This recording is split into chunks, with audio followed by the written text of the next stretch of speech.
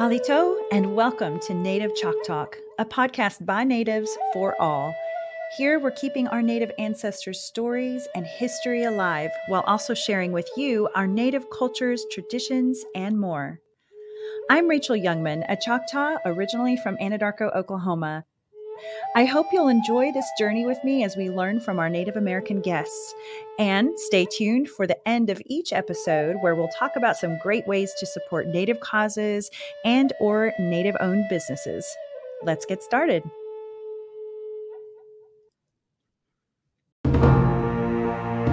I am more than a maker. More than an athlete. More than a pastor. Chata ili finachili. I am Choctaw proud. We are the Choctaw Nation, and together we're more. Halito, and welcome to Native Choctaw. Today I caught up with Chief Gary Batton of the Choctaw Nation of Oklahoma to talk about the latest, including the new leased housing program, cultural goals, the upcoming election, capital projects, and the new entertainment resort development, Choctaw Landing. So Chief, welcome again to Native Choctaw. Well, Halito, Rachel, and again, Yakoki, thank you so much for having me. And I have to tell everybody that I had a funeral to attend today, and there's one of my cousins, and so that's the reason why you see the cowboy hat that you don't see me in. But in honor of him, I wanted to wear it today. Thinking of your cousin, thank you for sharing that with us. So how's everything been since our last conversation? I feel like you've just had a little bit going on, right? Well, definitely. But, I just think about things that's going across Choctaw Nation from housing to preservation of our culture to sovereignty issues, to gaming compact discussions and with the state and all those things that they're critically important to our success, to our sovereignty as a nation, to our culture, because without our sovereignty, I'd say culture and sovereignty always goes hand in hand. And so the McGirt ruling, all those typical things, but I keep saying those are things that we have to pay attention to, that we're fighting for. We need to stick up and be noticed. Mm-hmm. And that's my responsibility as chief. And for me, I take it very serious when it comes to those issues because they're passionate for me and they're critical to the success and sustainability of the tribe. Absolutely. I mean, it's so much at one time. How do you stay cool among all of these important issues? It's people don't get to see me at home or when I'm by myself. So when I'm in those panic modes or whatever, and you're thinking, am I really the right person to be the chief? And you just because it's really about information and understanding the information and understanding people and building relationships, and it's all of those pieces pulled together. But at the end of the day, I always say you have to take that deep breath and remember, that I'm going to make a decision that I can go to sleep with tonight. And you always got to keep tribal members at the very front of your mind, and that it has to benefit them. Otherwise, there's no reason to do it. Absolutely. I'll try to take some of that into consideration in my own life as well. So will I. He's a human. Right. So big things are happening here in Choctaw Nation. Opportunities galore for Choctaw jobs and education, support for our elders, hearing aids, eye and dental care, pharmacies, the LEAP program, rental homes, food security, small business programs, home internet, career development, and the list is endless. I enjoyed attending the groundbreaking here in Hugo, Oklahoma today for the LEAP program, which stands for Lease to Purchase. So tell us about that program, Chief. Well, of course, we were very fortunate here in Hugo today that we opened 30 of those homes. And the Lease to Purchase program is about helping people become homeowners, because I've always said, when you look across our Choctaw Reservation, I said that I grew up in what's called a typical Indian home, the brick home, 3-bedroom, 2-bath. And these are truly extremely nice homes. They have granite countertops, but what we have found out is a lot of our tribal members make the income. Typically, they're paying $1,000 to $1,500 for rent, and so we help educate them on becoming leaseors, why they're leaseors, to eventually to where they can purchase the home, because they know they need to set dollars back for maintenance, for HVAC, or for painting, or for whatever it may be. But the part I love about it so much is that it's their home. Yes. And like I said, it's not they're dependent upon our Choctaw Housing Authority and guidelines and rules that they have to follow. It's their home, and they get to choose how they want to do with it. And I think there's a certain amount of pride and that goes along with home ownership that I think it instills people. And I think just from us, and again, it's my assumption, just having generational trauma, I think it's really important for us to understand that we should be proud of being Choctaw and who we are. Yes. We should be proud of achieving a home ownership and things like that. So it's a way of creating that pride. Absolutely. And there's all kinds of possibilities, like someone who is maybe a single parent or just starting out, married, and trying to figure out how to make all those ends meet. The elderly, people who may be widowed, that kind of thing. So all across the gamut, I feel like this is such a big program for our people. Well, and it's not just the LEAP program like you were talking about, because we do have single people that's getting homes. We do have cousins that are living together they went together and got a LEAP home. But also we have affordable rental homes that is critical, because we do have those people that just can't afford to pay rent. Absolutely. In our area, housing is such in high demand. We have homes here, but they're 40 and 50 years old that people are paying $1,000 for. They're really just in disrepair, and so we provide the affordable rental program. But then also for our elders are critical to our heart, and we want to make sure that they have a great community that they can reside. I think I was telling you about Helen Pittman that lives over in Durant. She's 102, and she got her an independent elderly home, and so she's close by to the clinic, to the services that she needs. There's a community health representative that can go by and check on her. But at the same time, she's a part of a community that she believes in protecting. And I think, wow, that's awesome that she is 102 and she's checking on her neighbors. But then that's what family's all about, though, right? In the neighborhood is just getting where you feel comfortable and safe and want to be able to help one another. And I think that's when you will get a sustainable community. Absolutely, and they are beautiful homes as well. So you're getting a really nice deal. You mentioned earlier granite countertops. And yes. That kind of thing. Pretty nice. So. Well, and the other thing that I would mention, Rachel, is just, again, if they're paying $1,000 for rent, a lot of times they can get in these homes from $500 to $600, and so they can actually put that money into the reserves. And then also I would just encourage our tribal members out there to make sure and apply, because we go off of need. And so if there's not any applications in a small community, say if you're in Red Oak, Clayton, or whatever, apply so that we can show that need is there. Now, it may take us a while to get to it, but we'll never get to it if nobody applies. So I would just encourage everybody to apply and fill out the application. And I know it may be a little bit complicated, but that will show the need so that we can build those. Because, again, we're going to build over 700 of those homes across the Choctaw Nation Reservation. That's so exciting. Yes, it is. I love this story. And I'll be sure to post the link to the LEAP program application from Choctaw Nation, and it's for the Choctaw Nation members, on my Native Choctaw Facebook page. On a more serious note, many of us are aware of the McGirt, Oklahoma Supreme Court decision in July of 2020. And in Season 1, Episode 14, we talked a little bit more about that. You shared some information. So listeners, feel free to check out that episode for more information and where we started with this story. So in a nutshell, the courts ruled that because of the Indian Major Crimes Act, jurisdiction should rightfully fall into the hands of the federal court rather than the state. So ultimately, since this decision, the Choctaw, Chickasaw, Cherokee, Seminole, and Muskogee nations have regained recognition as reservations. So super exciting. But there's much more to it than my simplification here. This was an enormous win for Indian country. However, soon after that decision, the celebrations started to wane. So, Chief, what has happened since that impactful court decision? Well, it was a celebration for us because, if you can imagine, between 1830 and 2020, we accepted the fact that the state had jurisdiction over us. And so this reaffirmed that our reservation is intact, that we do have jurisdiction in regards to the Indian Major Crimes Act. And I want to make sure that everybody understands that this is about jurisdiction. It's not about land ownership. A lot of times people think of the Western tribes, if there's a reservation, that's what they think of. Mm-hmm. But this is just saying that we have jurisdiction. So if you can think of Texas, for example, Texas doesn't own all of the land, but they have jurisdiction. And so our United States doesn't own all the property, but they have jurisdiction. And that's what it means for us. And it made sure that we had that jurisdiction so that we can develop laws that impact our people. And so with that, yes, it was a great win, but But now the work has begun. And so what that means is, how do we make sure that we have good law enforcement? How do we make sure that we protect our elders, protect our young? We were very fortunate that our court system was already in place. We already had a courthouse built. We have our first ever female judge, Amy, that was appointed, and I'm proud of her. Thank you. And she is doing a wonderful job. We have our Peacekeepers Court, which is where our elders actually help our people try to stay on the right path. But I think it's important from a sovereignty perspective that is it going to be costly? We've already spent close to probably $30 million on law enforcement, child welfare caseworkers, and so on, and the judges. But it's critical. If we want to retain our sovereignty, we have to step up to the plate, and we can't just go, we want to be sovereign, federal government, you take care of it, or you state take care of it.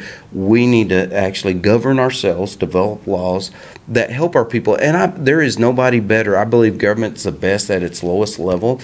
And what I mean by that is that when we are able to make those laws that governs ourselves, and even the service delivery. So I think about somebody that comes to us, if they have a DUI, guess what? We can send them to our own recovery center. Or if they're a female, we can send them to our Chihololi, a women's treatment facility, so they can take their kids, and so they're able to keep their family together.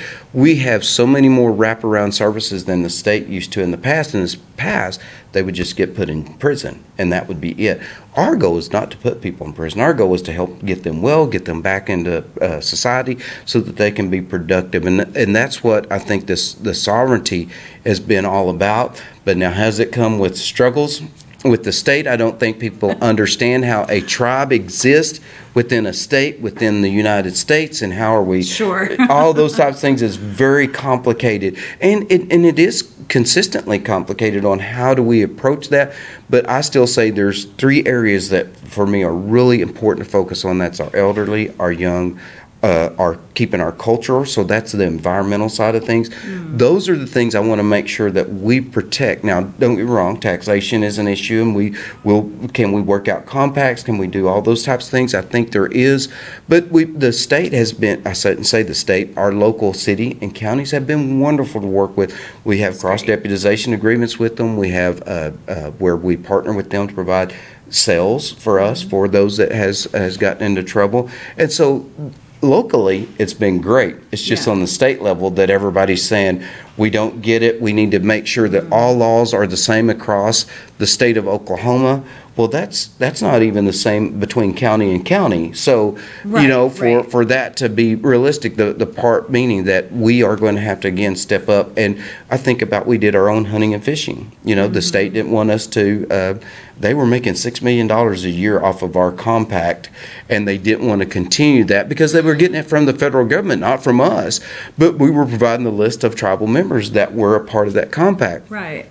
Well, since they didn't want to do it, so we just enacted our own hunting and fishing code. We did it ourselves. We use our tribal membership, and that's what we need to embrace, our sovereignty, and step up and do what we need to do to make sure that our people are protected. But the thing is, it's going to cost money, and we have to realize that. Absolutely, it is. So that was a good recap and some details there that I was wondering about myself. What kind of misconceptions do you think are out there about what this case and the ruling has done with, criminals and things like that? Well, I think the misconception, and most people don't realize, there's the Indian Major Crimes Act, which is more of your felonies. So you're talking murder, rape, those types of things. It hasn't gotten into civil, which means taxation. It means all the other things that we typically deal with we as Oklahomans deal with on a daily basis. And so it's been a struggle for people to say, well, what is consistent? For example, I think about, had a person over in Atoka County that said, well, if you're a tribal member, you get way less cost than what you do if you get a speeding ticket in Atoka and you're a non-tribal member. Well, guess what? That is true. But the reason why is because our court costs and our fees are cheaper than what their county is. And so they made it portray it as it was an Indian, non-Indian issue. The reality is it's their government is costing them too much. So it's costing the people locally more than it is for us to provide that. And so there's all these misconceptions, though, about, we shouldn't have to pay taxes. And that's in the courthouse right now. And we'll see if that's true or not. But I think this ideology of just pure domination, too, from our tribal members, that we have this ability now and could we have that? Yes, we could. I mean, could we say we are 100% sovereign? But guess what happens? What about all of our kids that go to school?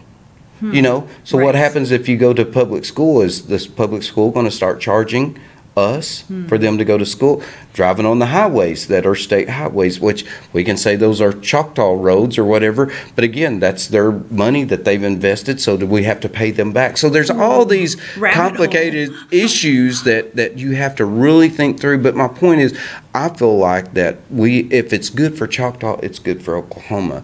I think if it's good for Oklahoma, it's good for Choctaws as well. And so we just got to figure out what that good balance is. I keep saying that's the reason why I wear this medallion, is because it's all about making sure that we understand when we do something, because I think about people that make decisions sometimes, and guess what? They don't think about the unintended consequences that come back to them. Should that make us afraid? No, it shouldn't. But we should be very smart about how we approach this and look at all the pros and cons, and does it, at the end of the day, does it truly help our people? And if it does, then yes, we'll probably do it. I just met with Governor Stitt just last week, and it was interesting, our conversation. He had he's invited other tribal leaders. I think I was the fourth or fifth one that just scheduling, but I went up there and we had lunch, and we had initially it was kind of awkward. And just meaning that he came in and it just didn't look like he knew what he wanted to say and so on. Right. So we sat down, we started eating. We just, Trevor Pemberton, his lead attorney, just started talking. He asked why I wanted to be chief. And I said, well, I never aspired to be chief. It's just, but I love being chief. And anyway, I told him about my background and having a brother that I lost due to suicide and all those things. Those are the things that motivates and inspires me to help our people, because I know they're going through those times. But anyway, we got past all of that. And we finally got to, I said, well, Governor, I think there's probably a lot of things that we agree upon. As a matter of fact, I supported him in his first election. He's a Cherokee tribal member.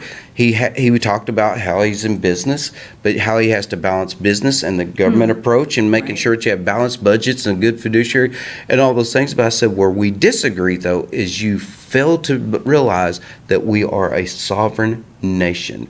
We had a treaty back in 1830 that we signed.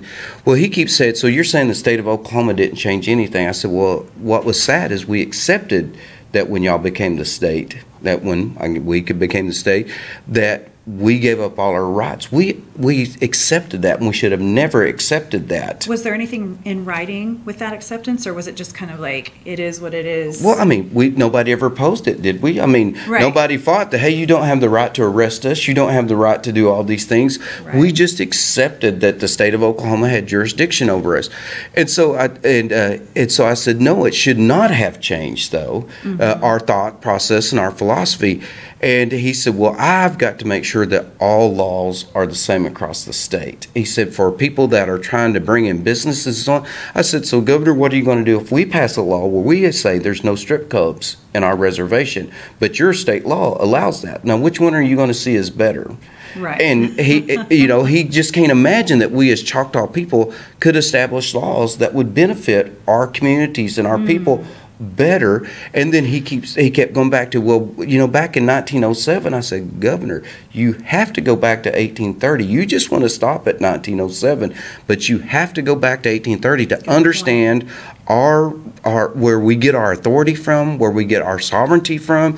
And he just fails to recognize that. But at the end of the day, I felt like it was a step, and now whether it's a step forward or a step backwards, I don't know. He told me that he would reach out to me and he would give a call because he wanted our attorneys to start talking. I said, no, I do not want our attorneys to start talking because first of all, you and I are philosophically in disagreement. Now, my attorneys are going to do what I philosophically believe is right for our people. Amen. And I said, so there's no reason for them to even get together until you and I can have that conversation. He said, well, I want to have that conversation. I said, well, good. And so I'm waiting for the phone call. I'll see if we get the phone call. And if so, I truly hope that he will. I thought the other day, I might just reach out to him. Because I told him, I said, I am open-minded. I am willing to listen, but I want you to know that I stand firm on our sovereignty. I am not going to give up, our belief in sovereignty, that we signed the treaty and what that gives us and so on. And so I hope that I made him understand that there is dialogue, and I'm open to that dialogue. But he's going to, and I told him we have had we need to repair our relationship. I've lost trust in him. So there's things that, and trust comes back when you start working together again and you take one step at a time. And so I'm willing to take that step. But anyway, my point was I thought that I might reach out to him. And I thought, no, I'm not going to do it. Okay. He needs to reach out to me. And if he wants that relationship, he will reach out to me. True. Because I've offered. And so now it's just, we'll see what happens on the next steps. Was that your first meeting in person with him? Oh, no. We've had numerous meetings, and each time it's been the same thing, that he has to stick up for all 4 million Oklahomans, which again, that's what I told him. I said, Governor, I can respect you. I understand you have to, I said, you just have to understand, we're part of that 4 million too, though. Yes. And you have to accept that we are a sovereign nation until he and I can agree upon his acceptance of us. He'll say, oh, I believe you're sovereign. And it's like, well, why are you saying that we shouldn't be able to have the ability to establish our own laws? Right. Then I don't That's know what sovereignty is. Exactly. I don't know what he understands sovereignty to be. The thing that I thought was really interesting, though, to me was he told me, he said, well, he said, I thought back in 1907 that all the tribes just gave up their land and became, wanted to become a part of Oklahoma. I said, no, the federal government allotted land. And so I don't mean to harp about it, but just where he gets his historical information really surprises me. And so we've just got a long process to go through. And what's kind of sad is with our sovereignty, though, and it being fought, if we can't come to an agreement, well, guess what? That means we're going to spend a lot of money. We're going to spend at the courthouses, and because he's probably going to fight us, and we're going to fight that fight. And so I just wish that it was more of a relationship where we could come to some form of agreement that's, again, good for our Choctaw people, good for the rest of the tribes, and good for Oklahoma. But we'll see if we can get there or not.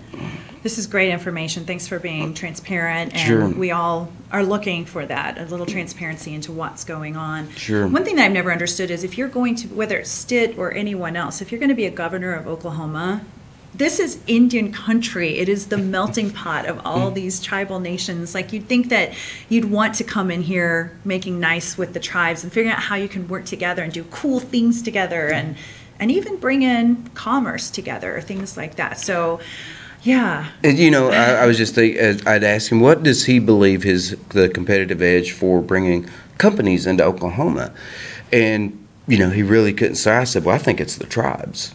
Because I think we as the tribes, we have grown the economy more than anybody else in the state of Oklahoma. I mean, the tribe alone, $2.2 billion economic impact. Wow. Tribes as a whole, I think, $15.2 billion economic impact.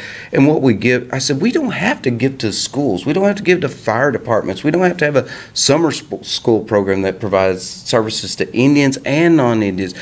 It's just who we are. We always get, the story when we came across the Trail of Tears, lost a third of our people. We still reached out and helped the people of Ireland, Absolutely. Even though we were, we are good people that's going to help our fellow human beings, Indian and non-Indians. And so he can't embrace that. I think he approaches things from a win-lose perspective. It's not a win-win. And, I'm not going to allow a win-loss for us in Choctaw Nation. It's got to be at least a win-win. Again, good leadership right there. Well, and he didn't you. pay me to say that. No, I can't even imagine. I think you had said one time that if the tribes were to go away, there's all these hundreds of thousands of jobs across the state. Where will all those people work? The tribes provide jobs. So I mean, would there be enough new commerce coming in, new companies and that sort of thing to be able to take all those hundreds of thousands of employees? I would say not. I remember the year that the State of the Nation was given, and it was talking about, I think it was Amazon. Don't quote me on that, but I think that it created like 600 jobs, and that was the big State of the Nation address that they've attracted for Oklahoma. At the same time, we were investing $600 million in Durant that created over 2,000 jobs, but that was never seen as a economic boost for the state of Oklahoma. And so again, it's just understanding what we do for our communities and what we do for the state, and I'd like to think what we do for the United States as a whole with our code talkers and our history and the culture and all those things. But again, hopefully we can get to an alignment on what he sees as what the Choctaw people can truly do for the state. And he has to honor our sovereignty. Truly. And he's not the only person in our state that does not understand the history and the treaties and all of those things. There's a lot of us that probably could do a lot more learning, native and non-native. So I encourage all of us to do a little studying and to understand a little bit more. Maybe we can come together more when we do that. Is there anything else you'd like to share on the McGirt? Well, no, I think just that, again, we're going to continue to invest in our court systems. We're going to invest in our service delivery so that we can provide, those wraparound services to our people, because I think it's important that we can't just, again, say we want to establish these laws, put people in jail, put them in prison. Again, we want to try to make them good, productive citizens, and that's our goal. I mean, that's what family does. And so I think our tribal members just need to understand that we are going to be spending a lot of dollars. Sovereignty isn't cheap. I've always said that, and so it's right. But it's important that we invest in it, though. Absolutely, it's good stuff. And there's much to be grateful for. The Choctaws have maintained a strong faith and a positive outlook and will remain strong. As our tribe has grown over the years, it's been impressive really how our motto, which is faith, family, culture, has seemed to really remain top priority. What are your thoughts on maintaining that culture and keeping it in practice as well as staying focused on our tribal culture?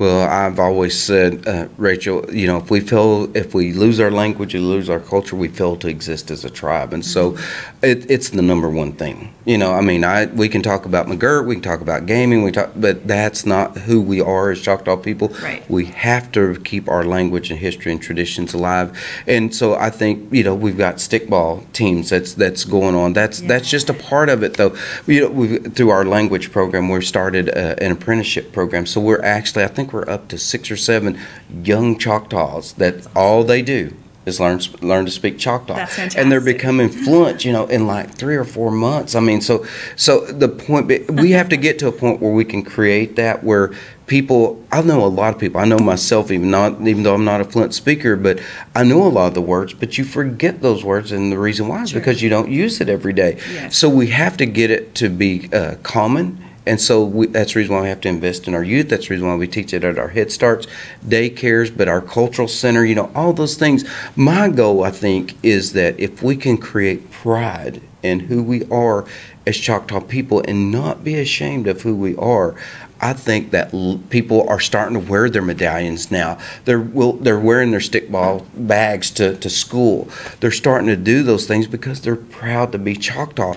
And it's to me it's good to understand that even if you're just this much Choctaw, I know again I've always said I'm half Choctaw, but I want to be extremely proud of that one half. And if you're 1/1000th, be proud of that culture and history of the people that came across the Trail of Tears before us. And so it's number one for me. We've just got to implement it in everything we do. Our employees, we're trying to get them to I want us to be known whenever you go into every store, every service, a business, so on. I want them to say halito. I want them to say yakoki. I want them to say chipisalachiki.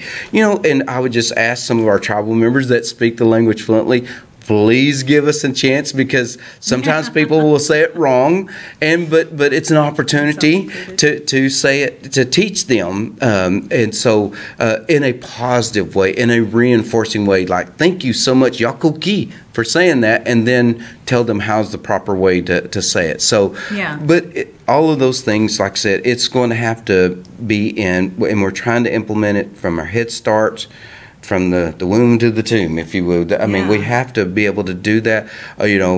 Our even our doctors, they wear the diamonds on there, and they can explain what the diamonds are, what they represent. So it's got to be in every aspect of everything that we do. So there's an internal education going on, it sounds like. Yes, here. Okay. And there's external, though. I mean, I love, there's, I don't know who's responsible. I know Solomon Tonica has been involved in it.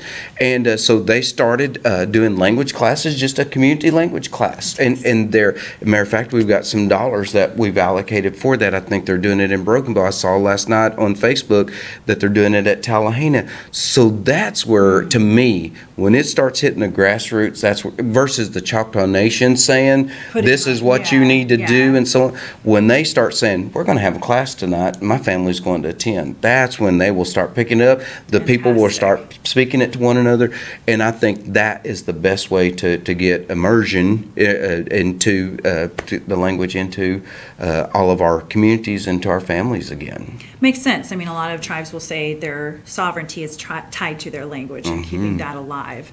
By the way, you'll be proud to know that on the way to Hugo, just outside of town, I stopped at the Choctaw gas station. What would you call that? It's a travel plaza is what we usually call them. Yeah, and they did say halito when I walked in. And I was just like, I'm home. But one of our goals, and I want challenge everybody, is everybody knows aloha.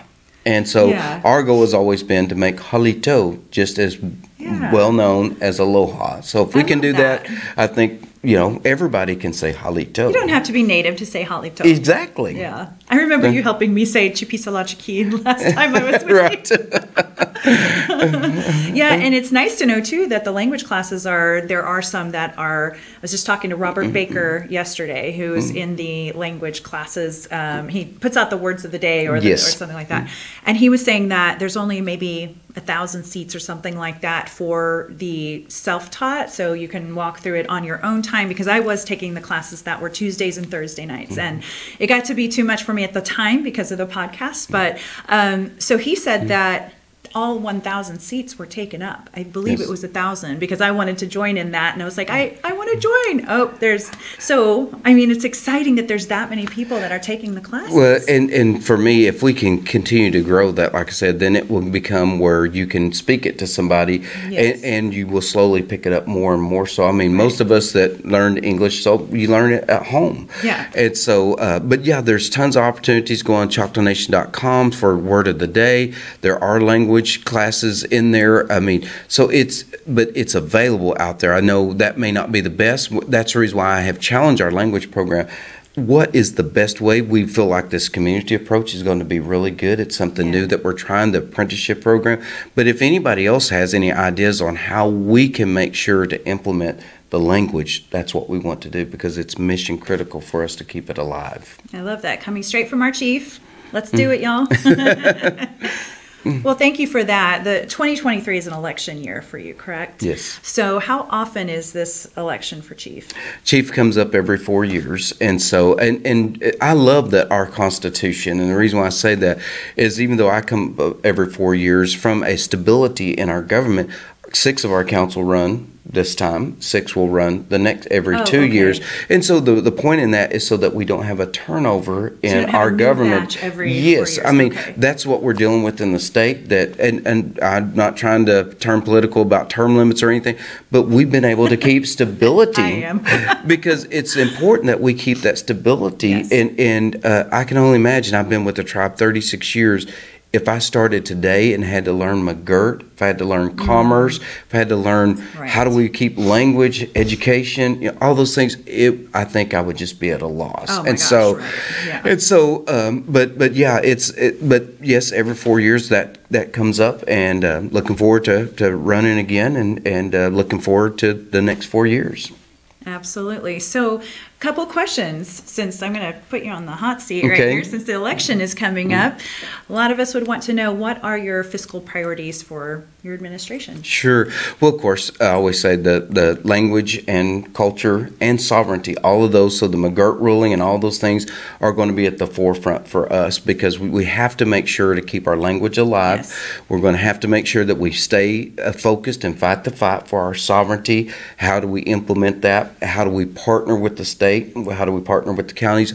All of those things are going to be mission critical to sustaining our sovereignty. So that's number one. The number two thing I would say is financial sustainability. So how do we make sure that we remain financial viable? I don't know if very many people know that we spend a little over $400 million a year just on our general fund. So health, housing, education, all those types of things. So that's not a small amount of money. And so we're going to have to continue to be creative, find new ways that we can, we're going to have to go outside of the Choctaw Nation. Sure, we're looking at developments in Ho Chi Town, and that's going to be a revenue generator for us. But we're going to have to be creative to constantly look at how we sustain the tribe. Very fortunate that myself, Assistant Chief, and the council has agreed to a sustainability fund, which would mean that by 2030, that we would achieve that would pay for half of the general fund, which means health, housing, education. You would never have to worry about whether Texas gets gaming again, what happens in the travel plazas, any of those types of things. And so it assures us that we're going to keep our sovereignty, because if you're financially strong, we can fight it in the court system. When we lost in the past is when we didn't have any funds to pay for court systems. So the cultural sustainability, the sovereignty sustainability, and then the financial sustainability are three important parts for us. And then, of course, we're always talking about providing opportunities for growth and prosperity for our tribal members. So I think we're at a time where we have over 140 different programs, but we can start looking at things that are now prevention. Mm-hmm. And so we talked about how can we have, my term is a decision-making academy. A lot of times our youth are struggling with, if you grow up in domestic violence, if you grow up in alcoholism, how do you get out of that? We have to be able to provide these youth with an opportunity to see that there's a different world out there. I think about myself. I had an aunt and uncle that took me to Six Flags and just simple things like that. But I didn't know what it was like to go and not be in a fight and brothers and sisters and chaos and all those things going on. And so I started realizing that's a world I want to be a part of. And it started changing my mindset. So my point being is we're looking at the Decision-Making Academy. We're looking at how can we get into every one of our programs and help them make good decisions, because typically we make good decisions until we get stress put on us, when we're broke and there are all these issues coming up in front of us. And so we just need to understand that those are issues that's facing us, but we need to get past those. And so the Decision-Making Academy, how do we continue higher education, our career development programs, all of those things are mission critical to us in the future. Another area that we need to focus on is just having Wi-Fi services. I keep saying that the broadband in our area, whenever COVID hit, we thought, well, we're going to help out these students. We bought them laptops. Well, guess what? They couldn't use them because there was no Wi-Fi. And so we're partnering with internet companies and so on to get Wi-Fi across the Choctaw Nation and get broadband, because I think it's critical in this day and age that you have access to get educational services, to get anything that you want. It's at your fingertip on the internet. And totally. So I feel like we're at a disadvantage when we're not the same as the rest of the world. So broadband is going to be critical for us in the future. Indeed. That's good to hear. And so that's just some of the things that I can think of off the top of my head right now. That's a lot. Yeah. I'm sure these are also things that keep you up at night. Yes, they are. So at what point is a casino resort net positive?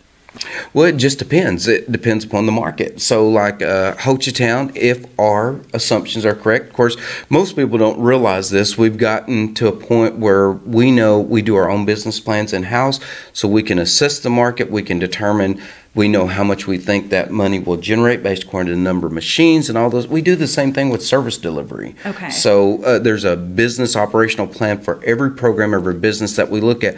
So it depends upon that. But like if I remember right, the Ho Chi Town was going to be 7 years. And we break these investments down, I say investments, where we put your dollars at, into three categories. One is return on investment, which means in 10 years or less, it will pay itself back, and we'll start having net cash flow. The other one we call return on vision. Return on vision is where we go into a community, we invest in the community. It might make or break itself, but at the end of the day, even if we make money or if we lose a little bit of money, it's great for the community, because I think about Clayton, where I live, is we put a grocery store because there was no grocery store within 30 miles, and so yes, it will probably take 15 years or less to pay that back. And then we have what we call return on community, which means that Head Starts, daycares, community centers, that we know when we build those are going to be a cost to us. And I don't know if people realize, in the last probably 6 or 7 years, we have really invested in those types of things. Well, now those are starting to hit our general fund, so now we're having to operate. We have over 200 facilities within the Choctaw Reservation that we manage now, and I'm proud of our maintenance crews and people like that. They keep on looking top notch. They keep, because to me, there's no use in building them if we're not going to maintain them and keep them. Right. But there always is this maintenance cost, just like it is when they're home ownership. So my point being is, once you've got this, then built this, if you will, this service delivery.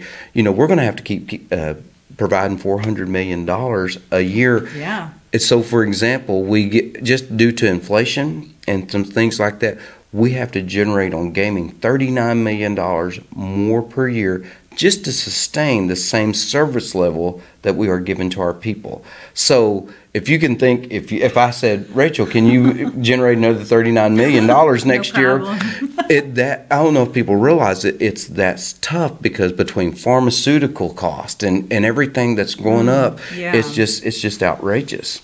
Absolutely. And you have a lot of people come from like the Dallas area to some of these casinos, right? Oh, very much so. 93% of the population comes from Texas. And a lot of people understand. Wednesday I was meeting with Governor Abbott and and met 2 weeks ago with the Lieutenant Governor of Texas, because Texas, if they get gaming, that's going to affect us. I don't know if people realize it. It's going to affect us about $400 million a year if they get gaming, which is what we pay in all of our service delivery to our tribal members. So just imagine if we had to do away with all the service delivery that we currently have. So people wonder, why are you spending money down in Dallas and doing those things? Our goal is to, of course, we would love to keep gaming out of Texas. We believe it will eventually come, though, at some point in time. But if it does come, we are great partners. Why wouldn't they want us? We've been in gaming for 20 plus years. Why wouldn't they want to partner with us? And so we're wanting to be at the forefront of making that happen. And so, yes, we will be spending a lot of time in Texas and making sure that economy, because their economy is our economy. It's what's growing Hochatown. It's what's growing the southern part of the state of Oklahoma. And we have to be very in tune with what's going on there. Oh, so much looking ahead. Constant looking ahead. Well, you have to try to, you always, what they say is, as Native Americans, we always try to have to look at, see what 7 generations before us. And sometimes that's extremely difficult to see what's happening 70 years from now. Absolutely it is. Yeah. So what's your policy around having a balanced budget? Well, matter of fact, it's interesting that the council and us just had our quarterly strategic planning meeting, and we agreed to what should be a balanced budget. So when we set that goal of sustainability by 2030, that determines we need X amount of dollars in that fund. Okay. And so based according to that, then we can only spend so much per year.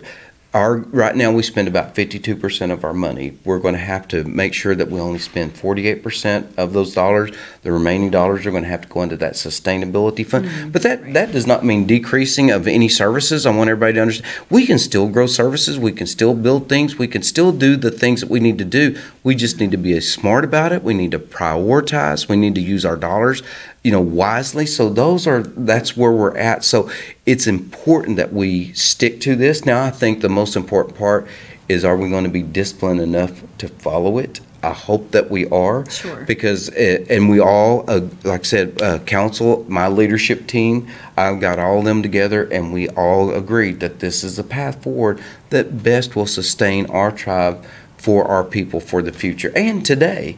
And so anyway, it's critically important, because without the money, like I said, I know I don't mean to focus on dollars. It's not. It's about our culture and history. But without it, we will lose it in a heartbeat, right. though. Absolutely. Got to keep it going. And again, there's a lot of lives dependent on that, again, from our elders to medical care, all of those things. So Yeah.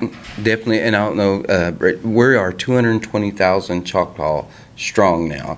So I think back in 1997 when I just was over the health system, we had 48,000 tribal members. So, and you'll hear different discussions about, well, they just want to be Choctaws and so on, and maybe there is some of that. But again, my goal is to make sure that they're proud of their culture and history. That's the reason why I want them to be a tribal member, not just because of what they can get from the tribe or what benefits and so on. And I know that's out there, but again, if we can create this society, if you will, the Choctaw Nation society, where we're dependent upon one another and we can sustain on our own. Like I said, not that, again, the Choctaw Nation shouldn't be there. We will always be there to help those that's less fortunate. But the government is only as strong as its people. And so, to me, it's if our people are not strong, then the Choctaw Nation won't be strong. So true. And I see what you're saying. I do also hear those naysayers sometimes who are like, oh, they'll just take anyone that can trace their lineage to someone on the Dawes rolls. So for non-natives, there is sometimes this, kind of push and pull between, there's the Choctaws who, as long as you can trace yourself back to the Dawes rolls, then you can be a tribal member there's more proof that comes with it from that, but that's it in a nutshell. Where there are other tribes where you do have to be half or a quarter to be able to join the tribe. So that's what we're talking about here, is sometimes there are naysayers out there who say, well, that's not fair that the Choctaws get to be whatever, like it's my great-great-great-great-grandmother and I still get to be a tribal member. But I appreciate that about our tribe, though, because we have all these different perspectives and different blood quantum levels. Well, and Rachel, for me, it's just, and I know it may just be the way I think, but I do not agree with the Dawes Roll Commission. One is, at that time in 1896 to 1906, it was not good to be Choctaw. So I heard that there's non-Indians that's on the Dawes Roll. I've heard that, I'm sure a lot of our tribal members know that our people didn't even say that they were Choctaw at the time. Some people said they were half when they were full. So that thing is totally flawed. So for us to just lean upon because they were full blood then, and now you're half or now you're a quarter, and so to me, again, it's not about that. That's the reason why I use the word Choctaw spirit, because it's more about if you are Choctaw and you're good people, want to help the community, help your fellow neighbor, want to learn our language, want to learn our traditions. To me, that's more Choctaw than absolutely than your CDIB card. Exactly. Yeah. Very much so. And so anyway, I just, so my thing is I just disagree with that. And plus, our tribe, whether we like it or not, I think last time I checked, it's like 75% of our people are less than a fourth. So our tribe would fail to exist if we just go to a certain blood quantum, and or that or not, unless. Don't mean this bad, but unless cousins start marrying cousins, because that's what's going to happen before you can remain a full blood, because there's not a full blood out there that is not related to another full blood. It's true. Well, I mean, I think about all the Billies out exactly. Well, I mean, I think about my like my mom and them. They were full blood. Well, the people in that area, they were our cousins. I mean, not unless they moved off to another area to find somebody else to marry. So true, so true. And that's how the blood quantum starts waning a little Yes, bit. it does. So yeah. But obviously, we're proud to be Choctaw. Yes, we are. Extremely proud. And I'm sorry to go off on that. No, it's a good topic, because I think some people, there are those who feel slighted a little bit when they can't be an actual member because their relatives were not on the Dawes rolls. And it doesn't make them any less Native. It doesn't make them any less Choctaw. And so... yeah, so it's unfortunate that sometimes that's how they feel. Well, my thing is, we say to the Choctaw proud, ours is a sovereign nation offering opportunities for growth and prosperity. The first thing in that statement is to the Choctaw proud. And so you have to be Choctaw proud, I think, to go, I don't want to be a part of that tribe. Well, my goodness, I mean, that's like saying I don't want to be American, but my point being is hopefully we're creating an environment and a culture of something that people are proud of and that they want to be a part of. Yes, absolutely. And I think you are achieving that. I think the Choctaw Nation is achieving that. So are there any words you'd like to share with our Choctaw voters about what you intend to do and will continue doing for them should you be reelected? Oh my God, I think I you hate. covered that. Well, yeah, and plus, I just for me, it's really a struggle. The political side is probably what I struggle with the most. Being a chief, I just want to help people, and so to talk about what's been done, it's been all of us that's helped. It's been our people. It's been my leadership team, it's been council, it's been our judicial body. It takes everybody to make a strong, successful Choctaw Nation. And so I just feel fortunate to be a part of it. I hope that my what I've done, when I say it's not really me, but what we all have done has shown that the tribe has prospered. And so that's really, I hope that my action speaks louder than my words. Well said. And I wish we could say that about other politicians as well. So who of our members can vote? I mean, is it contingent upon their living on the reservation, or can remote members also vote? No, if you are a tribal member, now I just want to make sure everybody understands there's a difference between having your CDIB, which just shows you have a 1/2, 3/4 blood quantum of Choctaw, but your tribal membership, which means you have to be a member of the Choctaw Nation. Most people don't realize now, if you're 1/2, say Choctaw Chickasaw, which member are you a part of? You have to choose Choctaw or Chickasaw. So if you are a Choctaw tribal membership, have that card, then you have the right to vote. Okay, good to know. And no matter where you live. Reservation. Okay. Yeah, because I get the information in the mail at my house in Illinois saying it's time to vote. So it's always fun when I get to see that. Sure. And knowing I don't live in Oklahoma right now full time. So, and then how can Choctaw members vote? Well, actually, you can vote. We'll have early voting this time, and then, of course, you can vote online. If you live outside of the reservation, then you'll receive a ballot in the mail. And so, of course, check whoever you want for chief or for your council member. And that's another thing that people don't understand is that when you are within the Choctaw Nation, for example, I live in Clayton, so I live within District 7. That's whoever's running for that position of council person, that's who I get to vote for. Okay. Now, if you live outside of the reservation, you get to choose if you're District 1, District 2, District 3. A lot of people choose areas where their family come from. So again, you have the right to vote in your council member district. They are your legislator. They're the ones that pass laws, and they're your advocates. So make sure and not only vote in the chief election, but vote in the council member election as well. Absolutely. So now you're out of the hot seat. Okay.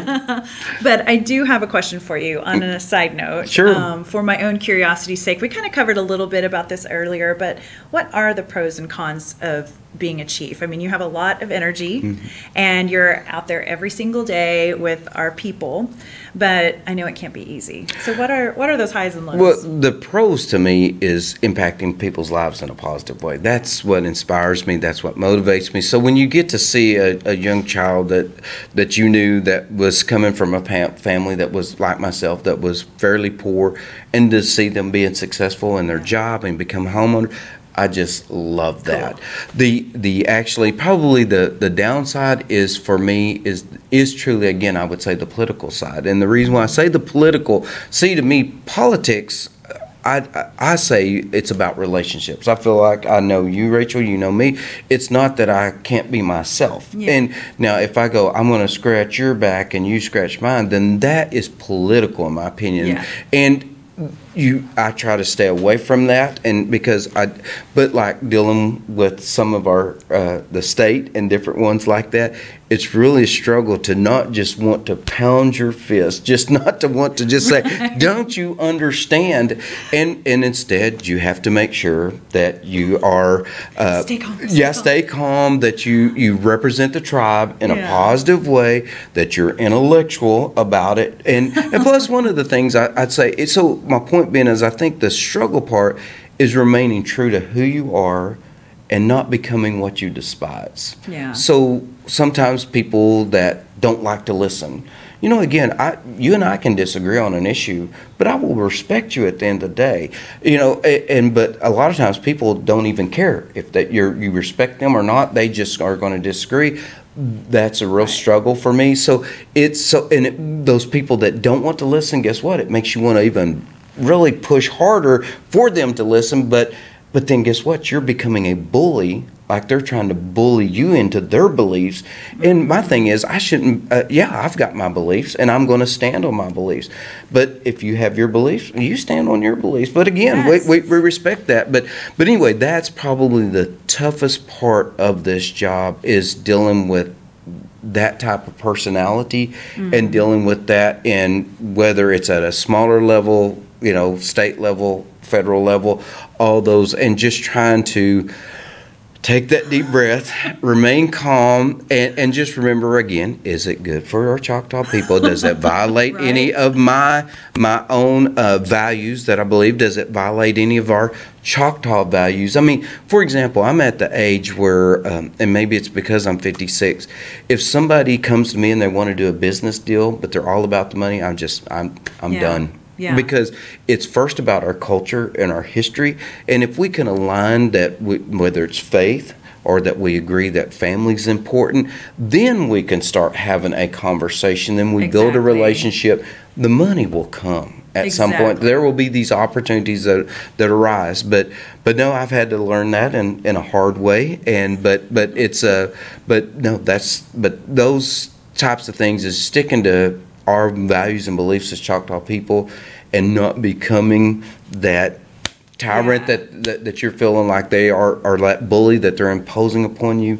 Those are some of the most difficult things to deal with. And I think that would be hard for any of us. Sure it would. And the other thing I would say that's probably the most difficult is just being away from family. You have to be a lot of times. So, I'm at the age now where me and Angie joke now, because we are single again, because our both of our kids are grown. Our grandkids, I've got our granddaughter, she's a junior in high school. She'll be a senior. Then she'll be moving on. And of course, as soon as they move out of the home, then they start, having their own lives, and they don't come back home as much. And, just all those things. And I feel like I missed a lot of opportunities. I tried to do my best to balance that work personal life thing, but it does come with a little bit of stress from being gone, and then also just regrets because you're gone so much, and dealing with that. Or sometimes if you're home, you're not at home. Yeah. You know what I mean? Right. You're at home, but I'm somewhere sitting here else, thinking, yeah. okay, how are we going to fight the governor? How are we going to make sure we maintain our sovereignty? All those. That's what's running through my head when we're sitting around trying to have a dinner. Yeah. And you have to learn to shut it off. And I don't know that when I was younger that I could shut it off that well as I've gotten older, because I feel guilty. Because if I shut it off, it's because I'm supposed to be sticking up for the people. That's what they elected me to do. And if I'm taking a breather, then I'm not doing it. But I hope it's okay to do it just every so often, so that I can have that work-life balance. And that's part of where I'm at, is that I am going to take that break. If that gets me out of office, so be it. Because because I mean, my family and they're important to me. Well, we did elect a human being to lead Well, us, I'd like to think so. I think that you deserve a break or two. Sure. You will be a better leader if you have those breaks, for sure. And I hope that you're getting some of those. Well, I am, but like I said, but on the positive things is just to see the tribe grow, to see our tribal members grow and prosper. Yeah. It's all worth it in the end. I don't mean to focus so much on the negative, but those. But it's great to see. I mean, I love talking to our elders. Well, and I don't know if Rachel, if you ever experienced it. I remember as a kid, we would go to the back of the truck, and I'm doing my hands like this. The reason why I say, because we'd have to stick our hands up to be handed food, to be handed commodities, white label, all those types of things. Now our people get to the store, they get to choose, or they get a food voucher that they can go to the local store. They get to choose what they want. That's when I think that, for me, it makes it so exciting. Used to, you got cookie cutter homes. Now you get to choose your home. I always say, when you get to have these choices that's available to you, I just think about, we just had a camp this last weekend for people to come out and try out for football for 21 different colleges and universities, to look at our Native American students I never had that opportunity. I don't know, that's in 1985. I don't know of very many students and our elders that I would say older than me that had those opportunities. Now our students, our kids have those opportunities more than ever before. My thing is now is trying to figure out, how do we entice them to have the confidence, to be proud of who they are as Choctaw people and seize those opportunities? Because I see that these opportunities are there now, but they don't seize them. That's too much paperwork to fill out. That's not. But I can remember when I went to college, I had a cousin that literally was saying, I'm thinking about stopping college because they had too much paperwork to fill out. Yes, it took about 8 hours. I got like $3,000 to $5,000 for filling mine out. I was like, best I can. Worth it. That breaks down to a pretty good amount. So anyway, to see all those things happening, to see our culture and our history and our elders embracing, and hopefully my point is if those elders and the youth can come together, that would just be a glorious day for me to see that eventually happen. I love that idea. That's so neat. And it's starting to happen, like I said, with those community language classes and so on. But anyway, those are the things that's what I love about this job, though. I think it's interesting how you were talking about when you were younger, there was a certain way you got your rations, and now there's a totally different way that people who are needing them can go about getting them, and they have choices. And it's interesting. Yeah. The whole gamut. So inquiring minds want to know, Chief. Okay. Do you ever get any sleep? Oh yes, I sure do. I average probably 5 hours of sleep a night, and 5 hours, y'all. But for me, I've just been blessed that 5 hours. Now there is times I would call it I crash. My wife will say that I'll come in and it'll be 8 o'clock at night, and she'll look over and I'm in the chair asleep, and but yeah, it's just I don't know. I've just been blessed. I try to, like I said, go to bed before midnight. I'll usually try to answer email, Facebook, and yes, everybody, I do answer my own Facebook, Snapchat, all of those things, really? all of those things. And so I do that, and then usually I get up at 5, and then I'll if I'm going to Durant, it's an hour and a half drive there, and then I go and I'll go work out real quickly in the mornings. You have an hour and a half drive to work every day? Not every day, but if I go to Durant, it's an hour and a half drive. Yeah. But like today, coming to Hugo, it's an hour drive. If I go to Poto, it's an hour drive. Where I live in Clayton, it is the center part of the Choctaw Nation, so it's about an hour everywhere I go is the downside of it, except to the council house. I'm only about 5 minutes away from the council house. Something's close to your house. But that's where my family grew up. I love it there, and plus I think it's important to me to stay humble. Yes. When I'm at Clayton, I'm Gary. I'm not the chief. And so, and matter of fact, I believe it's an honor. I mentioned earlier, I was at a funeral for my cousins, and so many people was coming by, and they were saying, hey, Gary. And I'd like to think it's because they knew me before chief. And they knew that they just knew Gary is Gary. Gary is still Gary. I'd like to think Gary is not because he's chief now that he's gotten better than anybody else. So it's really important that you keep that mindset. But no, I get that 5 hours of sleep, and right now that's plenty. But I can tell as I get older, that it is starting to affect me more and more. So again, I'm definitely looking forward to this next 4 years, but we'll see where we go after that, though. Yeah, the sky's the limit. Exactly. I have a feeling a lot is going to get accomplished as it has been. So tell us about the capital projects you have coming up. Sure, we have tons of capital projects. Another part of our budget goes to capital projects and or reinvesting in our businesses. And when I say capital projects, I know a lot of times people don't understand what that is. That's for our community centers, our Head Starts, our daycares, wellness centers. It's anything that we're building that we're putting a lot of dollars, capital into. Mm-hmm. And so Hochtown, most people know that that's a big investment for us. That's $220 million.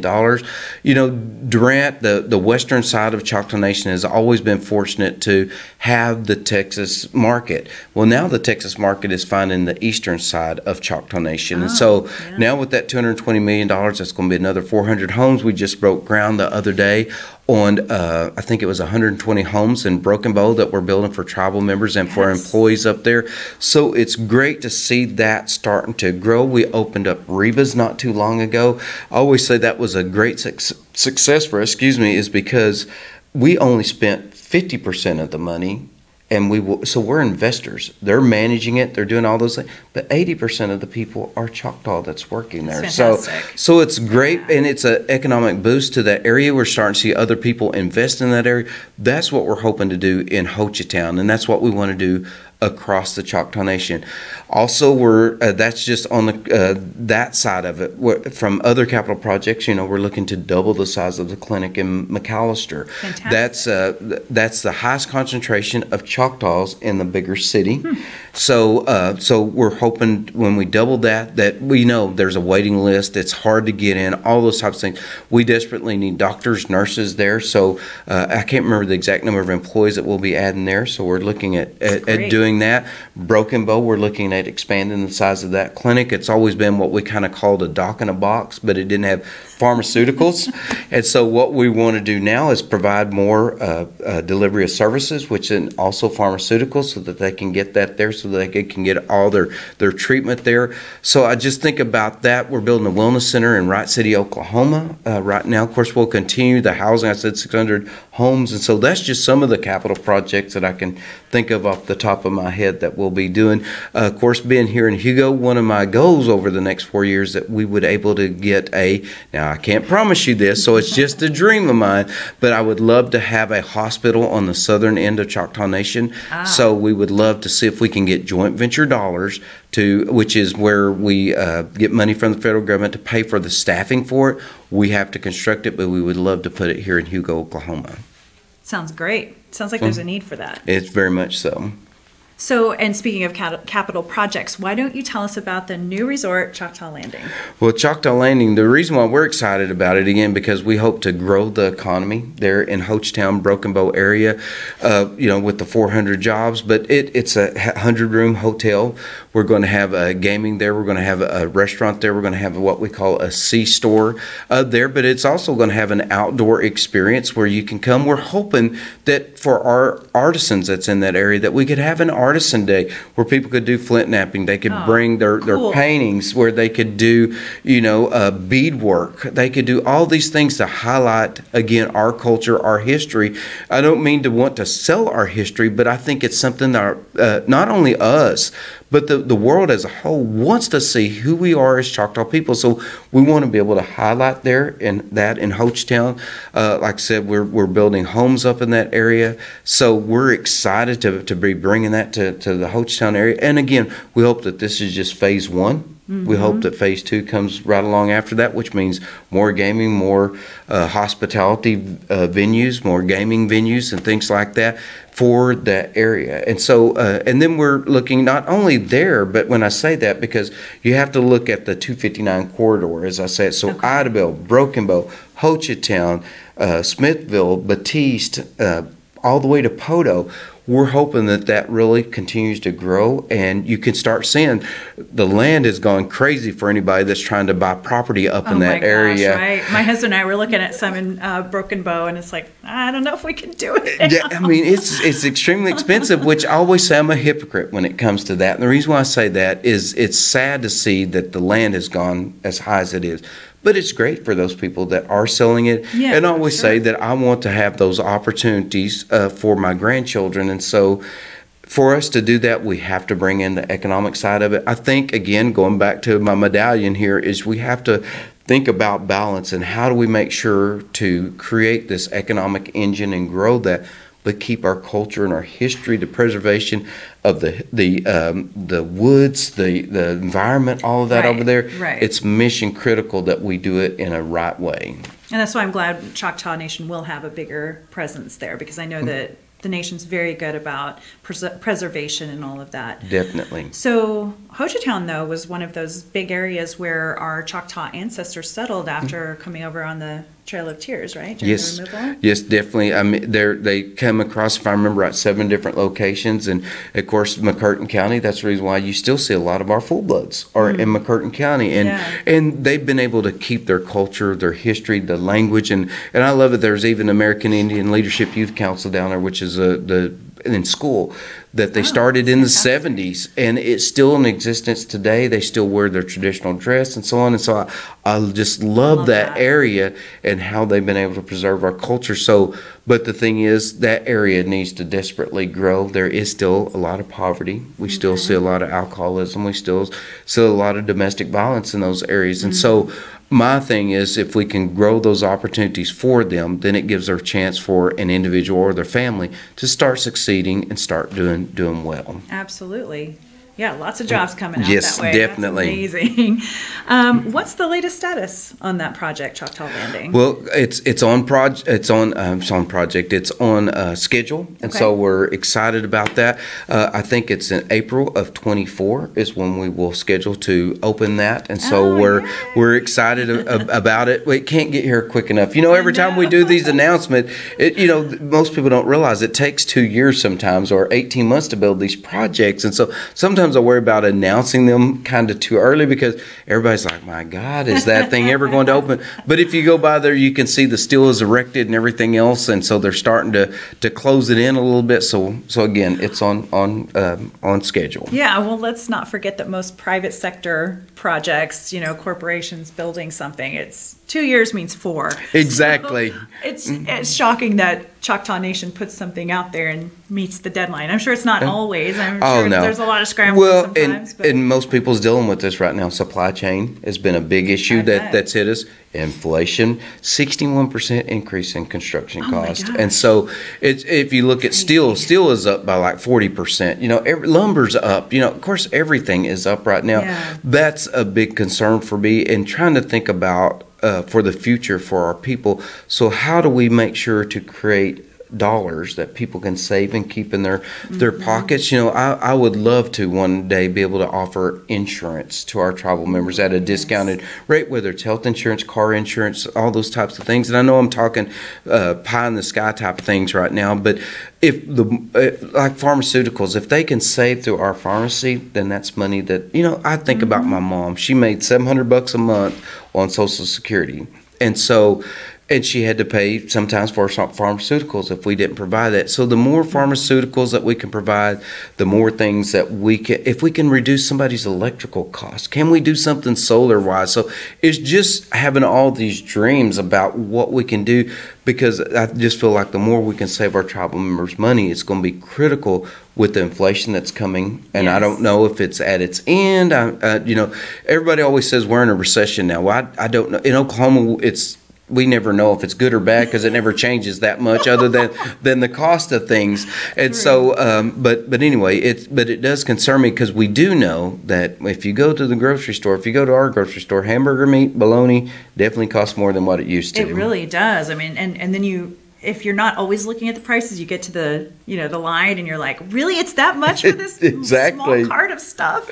Yeah, it's crazy. So that's good thinking right there. We could all use a little savings here and there. So I remember when it was announced that Ho Chi Town was going to be getting this resort, and I was thinking, and I know other people were thinking, well, how are they going to get people to move there? And once they move there, where are they going to house them? And so you guys just came up with a solution with the LEAP program and providing housing down there. Well, and definitely, and we're looking at, can we help with relocation costs? Because a lot of our tribal members had to move from that area to go get jobs other places. So maybe we can help them move back home. Yeah. So I would encourage tribal members, if you're from that area but you've moved off, we would love to have you come back to work for our Choctaw people. That's fantastic. Yeah. I mean, and it's such a beautiful area. It is gorgeous. Yeah, I do too. So tell us about some of those amenities at Choctaw Landing. So, I mean, the thing that I'm excited about, I told you about the outside piece of it. One of the things I'm wanting to create down there, too, is in our store is we call it a mercantile. And it's because, if you're down from that area, it's kind of old school, if you will. I mean, little kind of feels like, boutique. And so we're hoping that we can provide that opportunity, that I hope that we will be able to cut you a piece of steak if you want a piece of steak. If you need a slab of bacon, we could cut you a slab of bacon in like an old mercantile that you used to go to. Yeah. And of course, we're looking at the food venue. We also, believe it or not, Ho Chi Town, I always say, you're never really a city until you get a Starbucks or a Chick-fil-A. We have a Starbucks that's going to be put in at Ho Chi Town. That's fantastic. And so for those people that live local, I don't know that you'll give the $5 for a cup of coffee, but everybody else, they're People used to coming it. from Texas will. and it just amazes me that they love those types of things. But Yeah. but we need that amenity again to attract them. So those are Yeah. just some of the things that's coming there. Big time. Yeah, of course, outside, a part of that, we will have a small venue there's no place in Hochtown really to have a small venue like a family reunion or something. Oh, so okay. we're looking at having a small area that's where you can open the doors, if you will, be located next to our pool, and so that you can have an indoor-outdoor venue there, which, again, is very conducive to that area. Yeah. And so we're hoping to do that as well. Oh, that's going to get booked up. Real I think it will, too. Absolutely. So an article from Choctaw Nation by Christian Tao stated, Hochtown is the site of an historical Choctaw village, and many Choctaw still live in the area, making it the perfect location for Choctaw landing. The design of the mercantile and the resort will reflect the tribe's culture, and the property will include historical information about the tribe and feature Choctaw art created by tribal members. So how many jobs do you think Choctaw Landing will bring in? Well, we're hoping that it will produce over 400 jobs. And like I said, and that's just the beginning. And because I love the outdoor area and where you could have artisans that would come in, sell their artwork, sell jewelry, so all those types of things. And to me, that's just the beginning. I think that as we continue to grow, I think people will love that atmosphere. They, I just think about all of our culture. And I think they would love to hear our language. They'd love to see our language on certain, whether it's Isinipi, which is deer, deer meat, just that they understand what all of those things, the naming of the trees. And so I think the more we can do it, again, I think it educates people about our culture and history, which is truly an attraction for people that's coming outside of the state. Definitely. Well said. So for those looking for a gorgeous vacation spot for a romantic getaway or a great place for the family to hang out and have some fun, Hochtown is nestled in the trees and hills of southeast Oklahoma. And Broken Bow Lake is just nearby, so check it out, y'all, and start thinking ahead for your next family vacation. This is a sought-after destination, though, so once the resort is open, get those reservations set up ASAP. Trust me on this. Definitely. Chief, before we go, are there any words of wisdom you'd like to share with our listeners?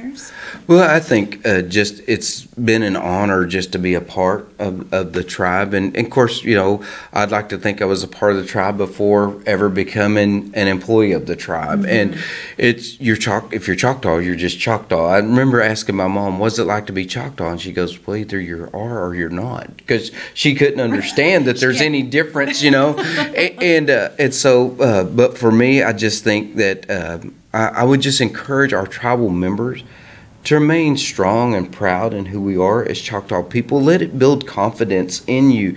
Don't let anybody else try to put you down. I think we as Native Americans, we've allowed it. We've allowed people to put us down for, I think one of my goals is to change I think, and I know I was joking earlier, no, I do not have a head full of hair. I do not have a ponytail. But my point is that most people they think of headdresses, and things like that. We're desperate. We just can't sustain our own selves. We can't govern our own selves. And so for me, I want people to understand, to be confident in our culture and history, but then also be able to stand up in government and be able to stand up in business, start your own business.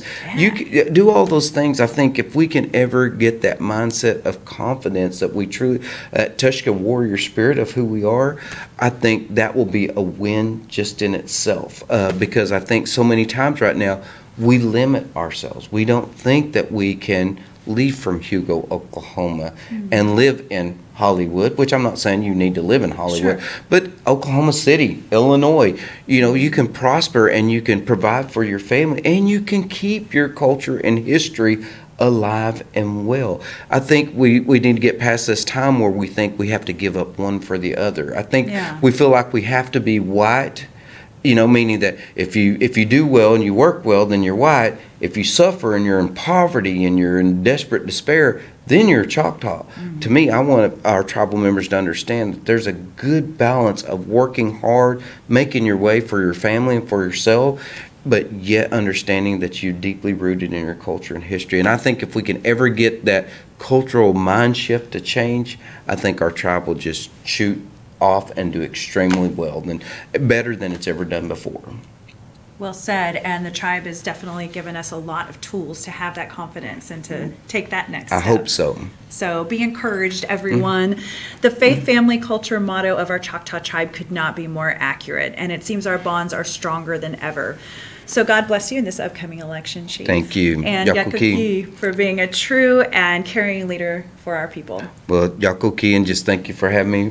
Rachel, as always, it's an honor to be here and sit with you, and just for you to do these podcasts and to keep our history and culture alive. Again, Yakuki. Yakuki, much appreciated. Thank you.